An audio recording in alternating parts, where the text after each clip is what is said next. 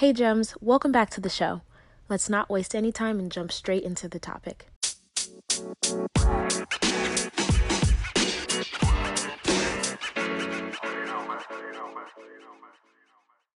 In today's attachment episode, we're going to keep kind of going through the primary fears and how to manage overcoming those. Specifically today, we're going to talk about rejection and rejection sensitivity. Now, everyone at some point in their lives has experienced rejection and knows what that feeling is like.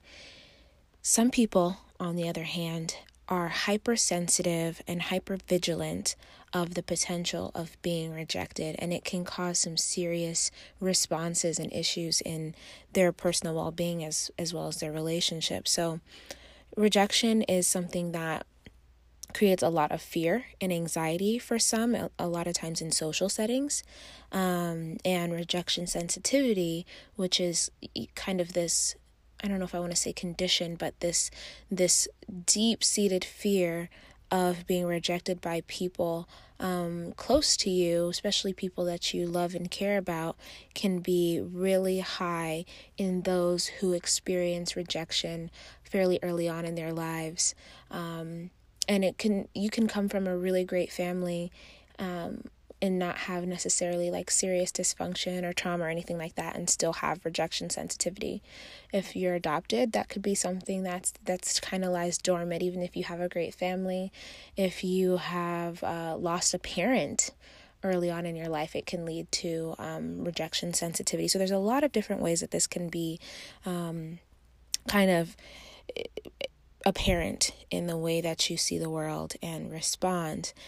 Oftentimes, those who deal with rejection sensitivity will, because they're hypervigilant, kind of be on the lookout for things to go wrong and interpret mild negative social cues out of sometimes things that are not as serious as they are, if that makes sense. So it's that hypervigilance that makes that person kind of jump to those conclusions. And we'll talk about how that can become problematic in relationships, right? So if someone doesn't text, a person back very quickly, that could be something that happens to trigger that rejection sensitivity. And then it leads to all of these ways of thinking about oneself and thinking about the other person. Some people will get upset, will get mad at the other person and feel and begin to blame or feel slighted by them, ignored, or they will go internally and be upset with themselves, feeling, maybe like they're not worthy, not acceptable, things like that, okay? And so rejection is something, again, like we all face. However, for some people, it is at a heightened state that has the potential to cause a physiological response, that fight, flight, or freeze response when triggered. And being able to know about that helps to be able to kind of foresee obstacles and instances that it would be more likely that it would come up for you and how to navigate around that.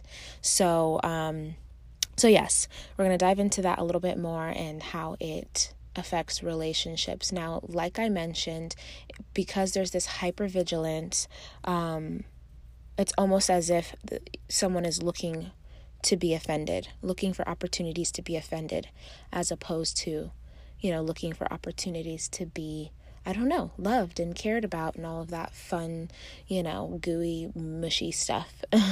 So we're perceiving threats. Our threat detection level is much higher when we're in that space, kind of anticipating a threat, trying to avoid it.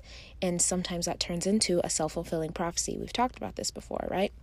Where we assume before we know, and the assumption leads us to interact in ways that creates the situation we're trying to avoid, which is so difficult, So I know I've talked to many people who have said this before, where they feel like, they got so upset or they started jumping to conclusions, which led to a fight. The fight led to the breakup. And it's like if they never jumped to those conclusions, things might have looked differently. And so, self-awareness, I talk about it all the time, is one of the most important things to be able to practice to avoid, having instances occur that maybe we could have otherwise avoided with that self-awareness in place. Now, at the end of the day, this is really all about self-preservation. We're animals, so we're always seeking to preserve ourselves. Now, it's not that we are in danger of and fear for our lives. However, what used to be fear of our lives, and, if we were cave people or whatever the case may be, or in jungles and whatnot, trying not to get stomped by mammoths, now that we live cushy lives where we have air conditioning and, cars, and we're fairly safe physically, the threats have turned emotional. So our threat detection gets heightened in our relationships based on our attachment experiences. So, because our past experiences create this filter that fuzzes our present experiences at times, we have to know how to maneuver through those situations. If you feel like this might play a role in your relationships or with work even, it could be in your professional career as well as personal relationships, then how can you kind of create roadblocks or obstacles between you and the reaction that feels like it's visceral and necessary in order to protect yourself? How can you replace some of the ways that you have had a habit of responding with new, more productive and healthy ways? And so you have to sit with yourself to take the time to figure out what that would look like. I always refer to it, when you get a flat tire, you can't keep driving on the flat. And you also have to take the tire off, but you can't just drive on the wheel. So you have to replace the tire in order to keep driving. You have to replace an old habit with a new one so that you don't revert or do more damage by not having anything in place, if that makes sense. So you want to be vigilant. This doesn't mean that you swing to the other side where you are just not keeping an eye out for how things present and, that threat detection. But you want it to be in a happy medium kind of place. What would a secure person do? That's what I say. Think to yourself, how would a secure person respond in this situation? If you know anyone that you think is more secure, and has an easier time with rejection, maybe you talk to them and see what they say they would do in your situation, and just really being able to do your own work, getting solid and feeling worthy and valuable by yourself is going to lead to less fear of rejection, because then you know that you are enough and that, maybe it's not about you, maybe it's about the other person, right? So making sure to do your own work is key. Now, your individual circumstances as you were growing up, that might be a part of the work that you do to help to resolve and manage, so that you're not using an old lens for new relationships. And there's so many, I always urge everyone, do your research. If you feel like, oh, okay, that rejection piece sounds like it's for me, start to read up on that. Start to find some books, some podcasts, some information that helps you to learn more about how to manage this in your life so that it doesn't have to continue to get in your way. I wanted to make sure that I jumped on here and really helped to scratch the surface of this topic like I always do. The point is to get as much information out for you to know what path you need to start leading down for greater, deeper healing. I want to take a moment to thank, RVST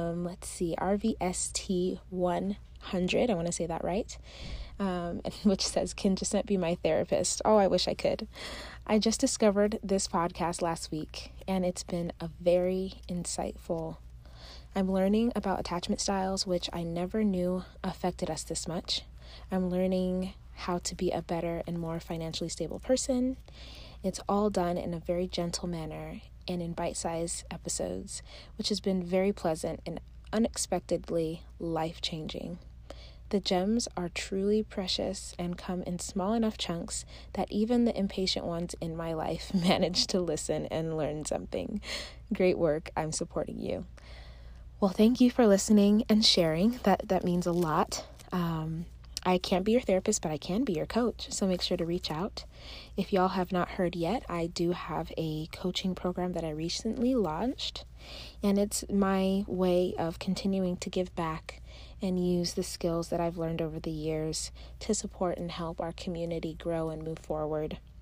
The funny thing is actually that I started coaching before I started counseling. So there's that. I was a coach starting 2013. And so I have over 7 years of experience in working with clients directly one-to-one, probably anywhere between like 5 to 10,000 direct hours at this point. So everything that I'm using to work with clients is battle tested, evidence-based to make sure that my clients get results and hit the goals that they set out for themselves with my support. So if you want to learn more about that, please feel free to reach out to me by emailing info at wamalawellness.com. So that's info at wamalawellness.com. Again, I appreciate you and I'm supporting you from afar.